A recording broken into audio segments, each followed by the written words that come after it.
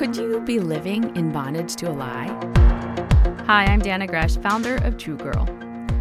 Before we recognize a lie, we see proof of it, usually in our emotions. For instance, if you feel unreasonably insecure in a new venture, that may be evidence that you're believing a lie.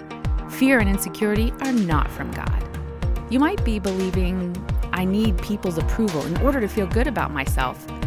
But Galatians 1:10 is a good truth to speak against that lie. It says, "For am I now seeking the approval of man or of God? If I were still trying to please man, I would not be a servant of Christ."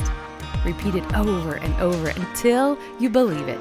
The truth of God's word really does bring freedom, and that applies to you and your kids.